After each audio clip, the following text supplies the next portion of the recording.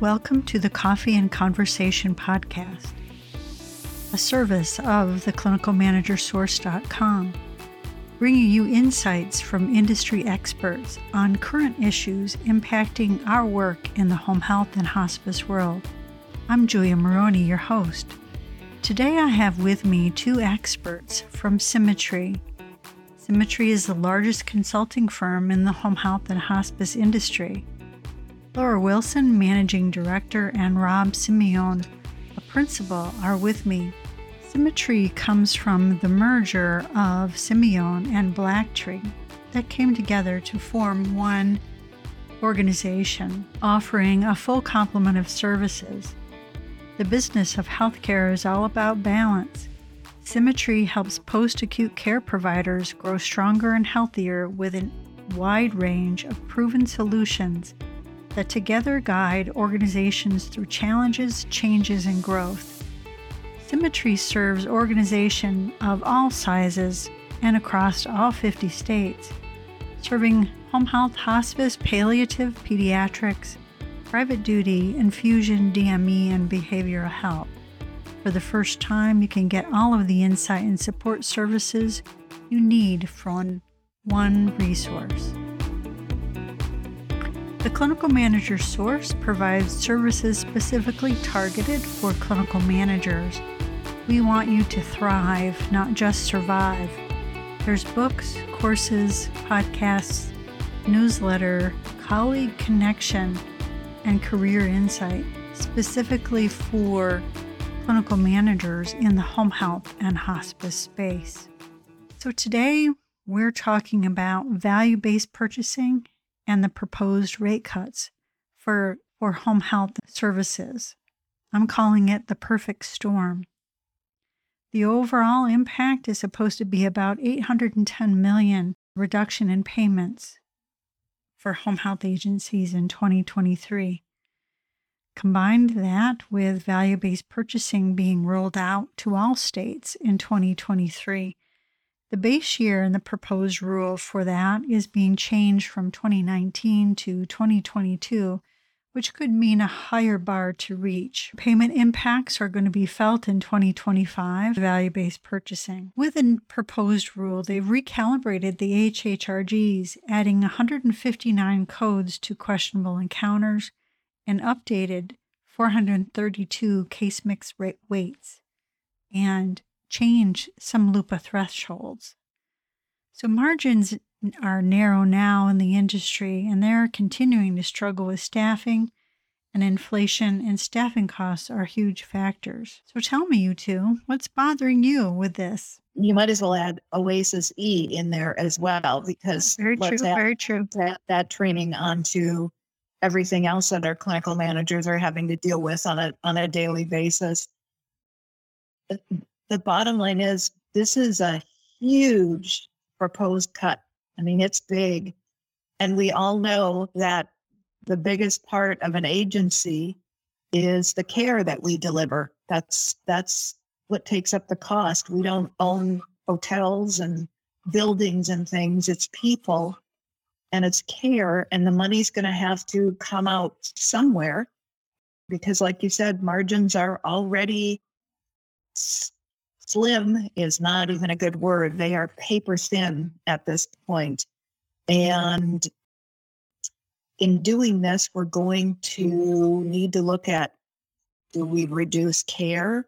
I don't think reducing salaries is going to work.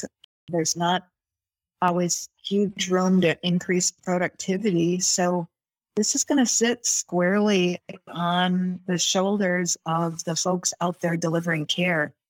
At least from a clinical standpoint, that's my feeling. I don't know what you think, Rob. No, I mean, I think one of the things that actually keeps me up at night is I'm actually going to choose option D, which is Medicare Advantage and managed care, because in all transparency, Medicare is just cutting their rebasing it down to, an agency from a Medicare perspective, making, barely breaking even the Medicare business, but where we're all losing money a lot is on the Medicare Advantage plans, managed care plans, because the rates are not even covering our direct cost out there. And then also too, from an infrastructure standpoint, we need more people to do billing, collection, and insurance, and authorizations, and all those different things. So, I think that is kind of partly leading to this, and it's kind of bubbling up. For years, it was okay to accept. We got the rate, and we got negotiated the plan. That's fantastic. We're in network with Blue Cross. We're in network with Aetna. We're in network with whoever we're in network with. But we didn't think about it. We didn't think, there's a cost of doing this business, as well as the fact that it needs to cover our rates, which are, again, as Laura mentioned, we're paying more and more for our clinical staff to go out the door. So I think it's come to a crossroads where, as an organization, we may have to look at who we're contracted with, how we're contracted with them, and who we're going to accept, which is going to become increasingly difficult, because I think the statistics and the data show that 9 out of every 10 person turning 65 years old is now enrolling in Medicare Advantage. So, we're talking, I think there's going to be, in the near future, some serious access to care issues, for a lot of patients. Yeah, just a little impact there. My husband just recently turned 65, and they certainly make those Medicare Advantage plans very appealing, offering a lot of different bonuses and benefits if you sign up for that. So it's kind of a dichotomy, I guess. When you look at it, it's not beneficial for you as a patient. It's really the industry as a whole. If you need services, you're in trouble if you choose Medicare Advantage. Is that? Yeah, and I think, you hear it from providers now, is that, we're going to narrow down a network of who we're going to work with. I spoke to a group of agencies in one particular state, and they stopped taking service particular payers. The rates were too low. And actually, the payers started to notice. The payers started to identify that these patients are not going to home care, and it's causing a huge issue on their end, because obviously home care is a less costly alternative, and also helps them avoid hospitalizations and on that side, and that's where the patient wants to be. So, it's kind of an interesting. I think we're coming to a point in this whole issue that we're going to have to see something give, on this. So we'll kind of see how that plays out, but it should be interesting. I think on the flip side of it too, from a Medicare perspective, what's keeping me up at night is that, there's cuts coming in, again, where do you cut? There's only 2 places you cut. You either do less visits on, per unit, or you use telehealth. And to be honest with you, telehealth is still not reimbursed by Medicare. And even from a standpoint of what is reduced in the managed care environment, it's very fragmented. Although I was surprised in some of the conversations I recently had with some of the managed care providers that they're more and more open and willing to negotiate something with the telehealth. Interesting. And I know that's one of the factors, Laura, that you have a level of interest with as well, with, looking at how we're managing patients using telehealth. I don't think that many agencies have really taken it underneath advisement until the pandemic started. But we noticed now, this really works for us. But what is your thought with that, Laura? I know you've got a background there.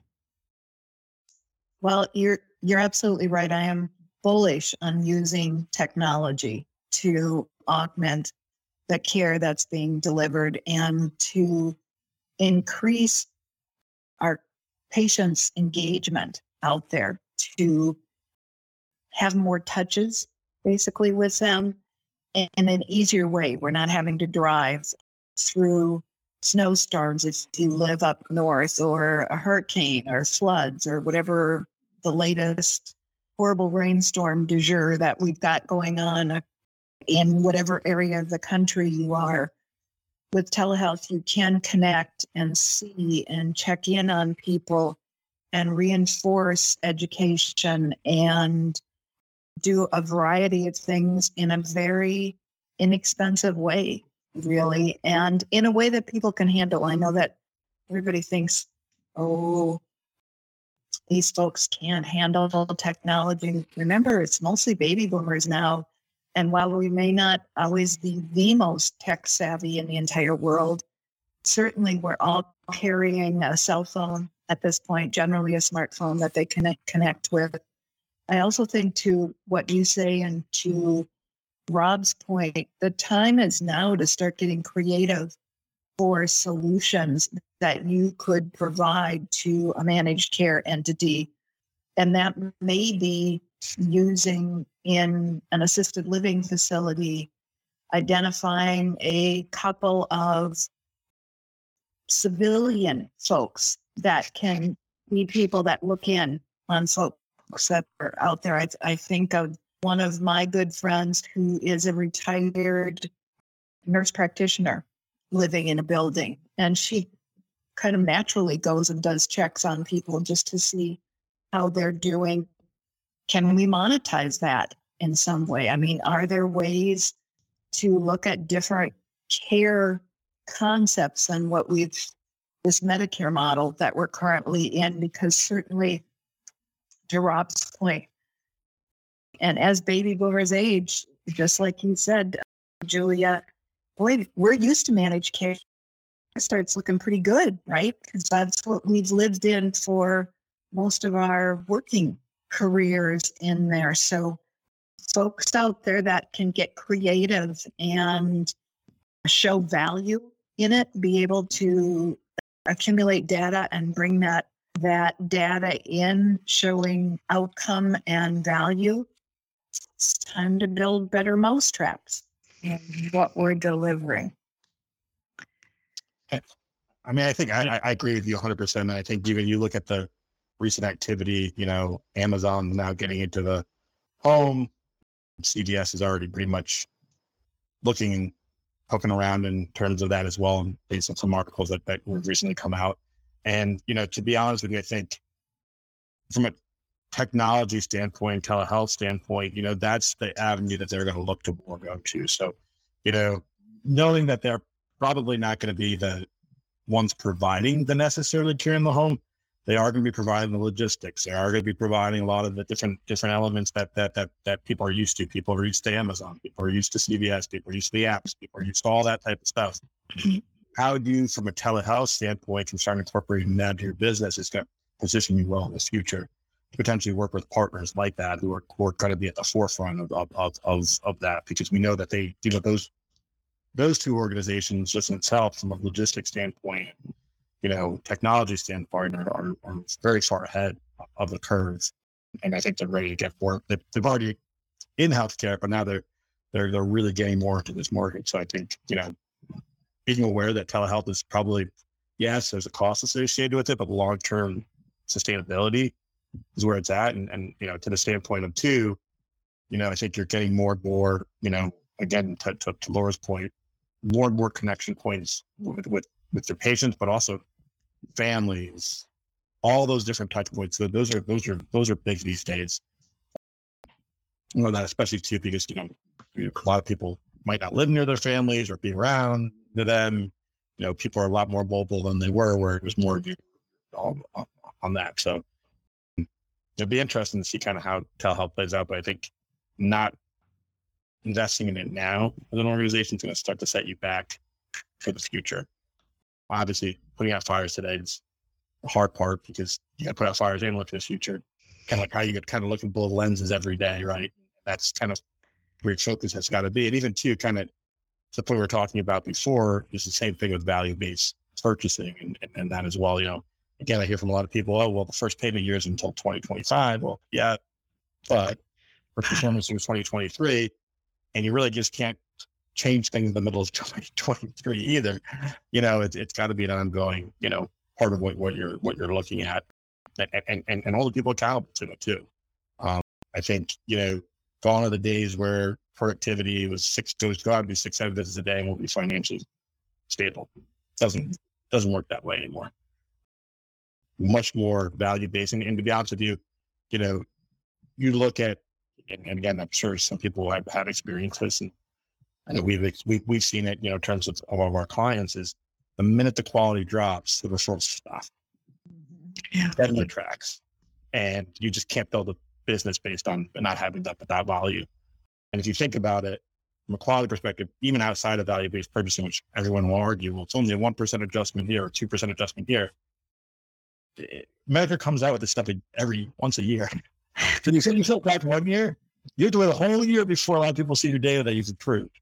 So it's a long year to not get referrals, to really try to build yourself back up. So it's a very, long game there that you have to look at and how to continually improve and not be, again, everyone around you is going to try to improve. So you have to continue to improve. Robbie, you made an interesting statement about with like Amazon and CVS and they really are taking major positions. As you were saying that, I'm wondering, is this the tipping point, do we think, where when you get these kind of titans that come into an industry that really finally have these financial legs to take on insurance companies, third-party payers? I mean, they can. The misfortune for all of us is that most of us are working for, even if it's a large system, still, ultimately, when you put it up against somebody like United Healthcare or, these great big insurers, the Blue system or whatever, you really don't have a lot of negotiating power. Ultimately, they kind of hold the cards. I'm wondering if this is the time to really start thinking creatively, and on the heels of what they're doing, do you have an opportunity to ask, why do we still do it this way? And why couldn't we do it a different way than we're doing it? So just thinking of the future, but I think all bets are off right now. COVID like loosened up so many things right now that who knows the directions that things can go, and will only improve the cure. Maybe we become a wellness focused industry versus a sick focused industry, because that's what we are. We're just taking care of sick people rather than thinking about how we can keep them from getting sick. So I think some really interesting changes are coming. I think it's coming out of the proverbial Medicare box, right? I think we've been trapped in this Medicare box. It's like everything we wait for is what Medicare is going to do, what the government's going to do, which is just, it's just like, what are they going to do next? Are they going to cut us? Are they going to do this and this? And you're kind of living in this constant state of panic every time it comes to July, and the rules being, the rules are coming out and the updates are coming out. I agree. I think it's got to change, right? And I think too, it's at the tipping point is not even just, I think the CVS and the Amazons is the fact that the hospitals just can't handle what they're getting right now. They're getting cut so much. And to be honest with you, they're moving in a direction where they're probably they're trying to take care of less acute patients in some cases, because what they're trying to do is, like hospital at home, and put the patients in the home. But, there's such a focus, on just making sure that they can be able to be financially solvent. So what are they going to do? Well, they're going to do more and more surgical aftercare, more and more, a hip replacement, joint replacements, because that's where the dollar signs are for them. So again, what else does that lead that? That's where they're going to focus on. There's this whole patient population, from a preventative all the way through to, patients with comorbidities, one or more comorbidities, that kind of are going to get lost in the whole shuffle of everything's going on. So. Yeah, I fully agree that we have to look at the full care continuum. I mean, when you look in the future, for me, it looks like, partnerships with insurance companies, partnerships with health systems. So we're talking about the patient from the time that they maybe have an issue to the time that they go through home health, they go through home care, they go through palliative and hospice services. So I think there's that continuum that needs to be kind of latched on to the larger health continuum of wellness and other things. So what do you guys think are the future? There's the near future and the long-term future. The near future is we still live in a Medicare-dominated world. Reality is what we're facing today is doing more with less, which is a common theme everywhere, of interest I am fascinated that many of the organizations that we talk to and work with are not really prepared yet for value-based purchasing. I mean, they really haven't taken it seriously. They don't have a plan written down. They haven't identified where their biggest gains could be, either in reduction of ER visits or improving satisfaction scores, or I keep going back to the ER one because that one is 26% of your score is in that emergency room, that one question or that one claims-based item.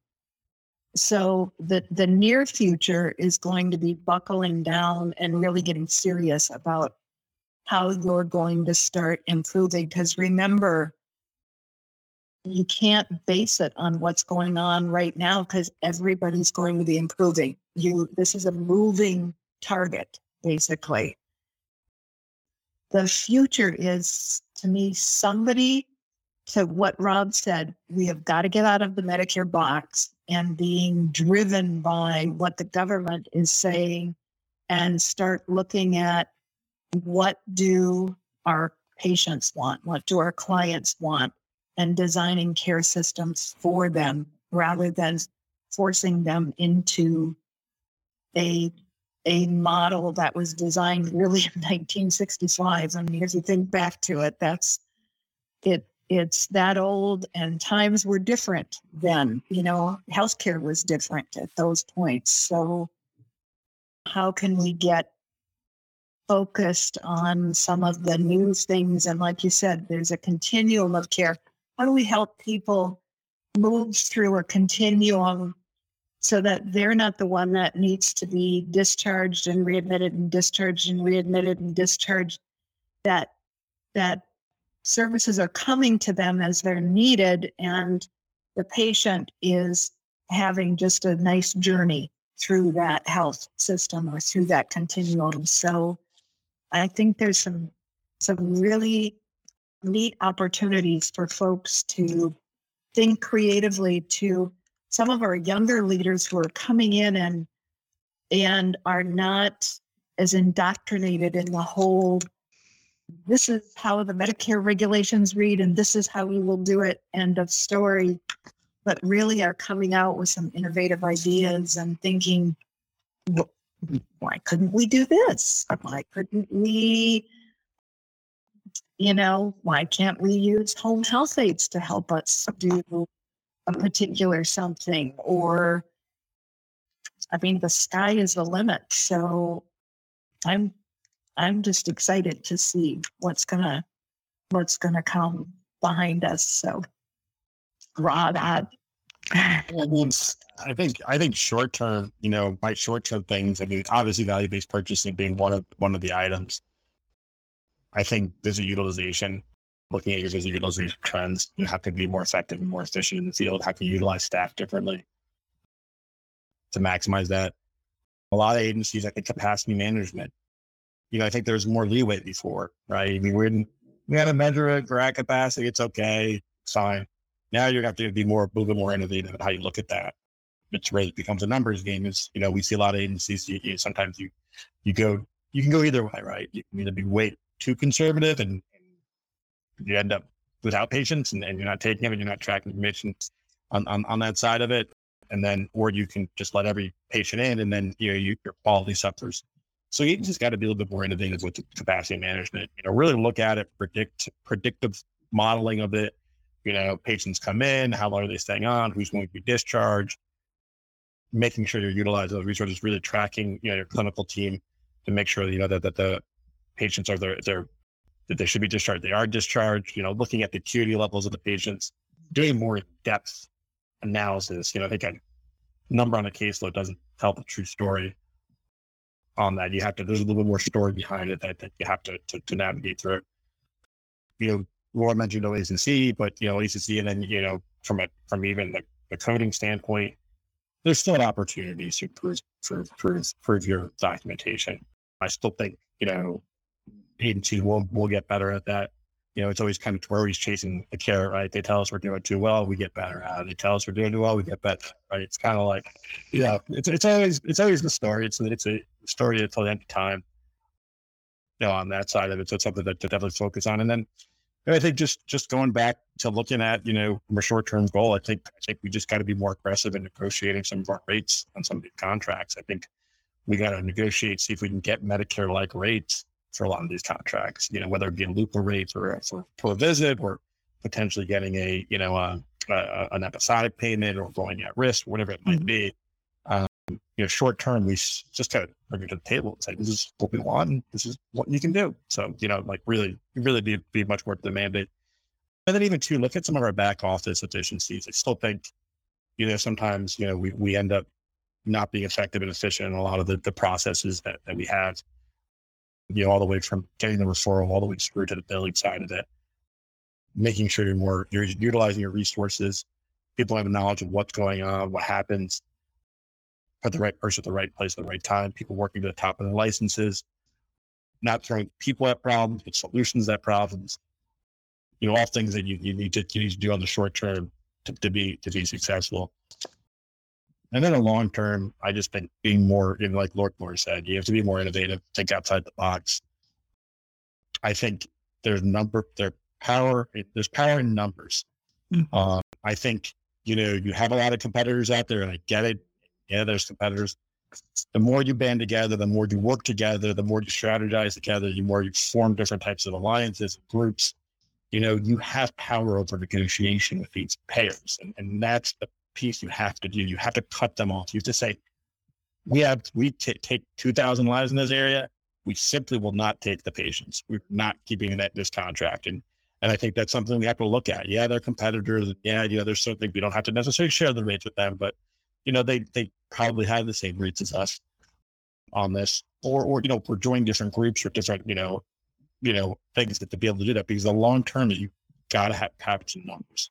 Mm-hmm. That's what matters, right? And that's what matters to the payer. So I think long term, you need to strategize a little bit better about that, and not necessarily look at it as a national level. We do need to look at the national level, but again, the biggest things is where we locally can get together and do that, because you start talking to the contracting folks, or even the regional, leadership at a lot of these payers, they're panicking. There's a little bit of panic there, that if this does happen, they're going to have to increase their rates, which means, maybe their CEOs, United only has 6 votes and 7. Feel bad for them, but I don't on that side of it. So it's part of that is being a little bit more, powerful in that regard. So, I'm wondering if we won't finally get a seat at the table, really, mm-hmm. that home health care is finally being recognized as a very viable care modality and being at home. And to Rob's point, if we don't start getting the ability to be part of the negotiation versus just always the little add-on, the little engine kind of that could, because we are such an inexpensive cost, people don't think there's much to it really. And yet we're inexpensive because of the care that's being delivered and the efficiencies of people that are doing things out there. So the future is bright. Yeah, I think it's certainly definitely one of the things that agencies can do is use their outcomes to help themselves with those negotiations. If you're able to keep people out of the hospital or out of higher cost areas, you should be able to prove that not only to your referral sources, but also to your payers, as Rob was alluding. I think it's important to be able to take that stand for sure. What about acquisitions? And we've seen an awful lot of little agencies become part of larger agencies over the past several years. You think that's going to impact this rate cut? Will impact that? I think yes and no. I think what's going to happen is for home health of the knowing that there's a 7% cut, I don't think the valuations are as high as they once were on a lot of these smaller agencies. Yeah. So the question is, do you kind of want to sell now or get acquired, or again, it's are the big guys just going to wait till people go out of business and just take their volume and take their staff? Potentially, that could be a strategy. It could be a strategy through acquisition because they'll tend to be less expensive for them. So it'd be interesting to see, because I think once the final rule comes out, it's a bit slow in the acquisition market and M&A market right now.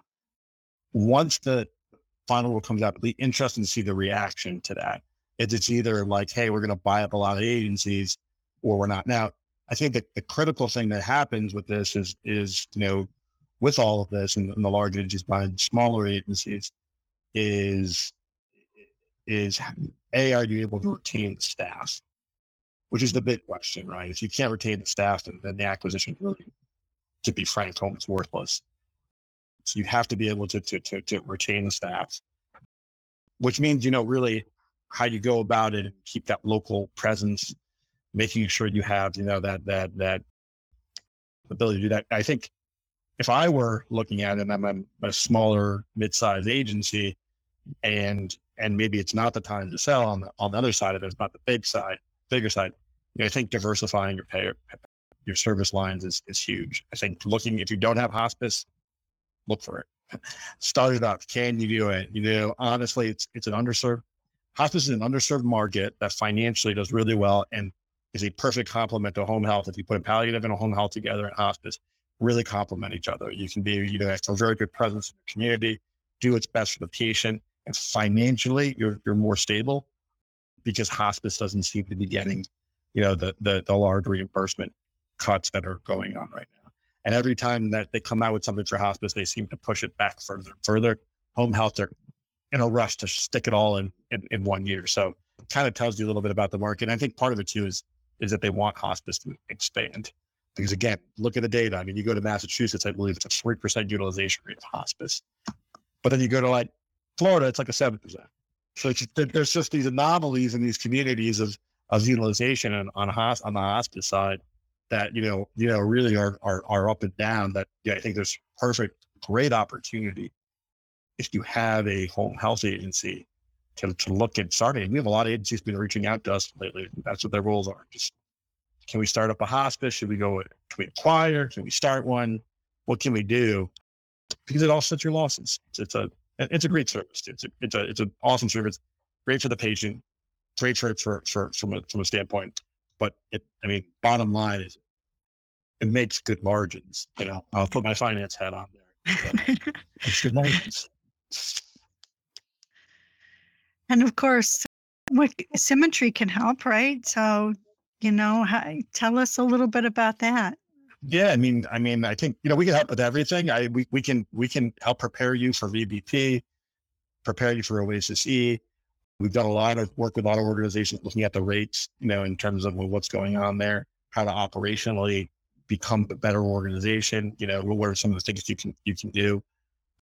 We're actually betaing a visit utilization tool with a couple of clients. We're going to look at the visits, see where there's opportunity there. And then even too, as I said, looking at doing some of this market research, I think it's just fascinating. We got a top-notch data team led by Christy Lang. She one of the smartest out there. And, we have some really good information on some of the market data to see, hey, if we want to expand, if you want to look to other service lines, some really cool information in our map tool. And I think the cool thing about our map tool is, you don't just buy a tool, you buy the SimiTree expertise that we add to that, which is a huge layer of value that you get as you go through that. Because we've all been through it, written a book about it. I haven't written a book, but Julia's written books. I'm waiting till I retire, and then I'm going to write a book. Maybe some will be censored, but we'll see. I'll have Julia be my editor on it. I'll help you out there, right? Well, I think too, to add to this, because yes, Julia has 2 really good books available right now in things that we don't often talk about, which is how to be that clinical manager in hospice and home health. I know that I was certainly lucky enough to get pulled up into it with really no training, and that was fun. So, but also in getting back to these cuts and to value-based purchasing, truly, SimiTree does have people available that have been through these cycles before. We've lived through them. We've met the challenges. There's also some unique solutions in our coding areas, in our receivables and billing areas, where you can potentially either be more efficient in coding and increase the revenue that you're receiving, and then being able to collect it, which might be some dollars that you can use to offset some of these cuts as well. So truly there are solutions and there are people to help you. I think we're three that definitely will. So. Well, great. This has been really a wonderful time talking to you both. And anything else you'd like to share before we sign off? Great. Well, thank you, Laura and Rob, for your time today. And this is the Clinical Manager Podcast, Coffee and Conversation. Thank you. Have a great day.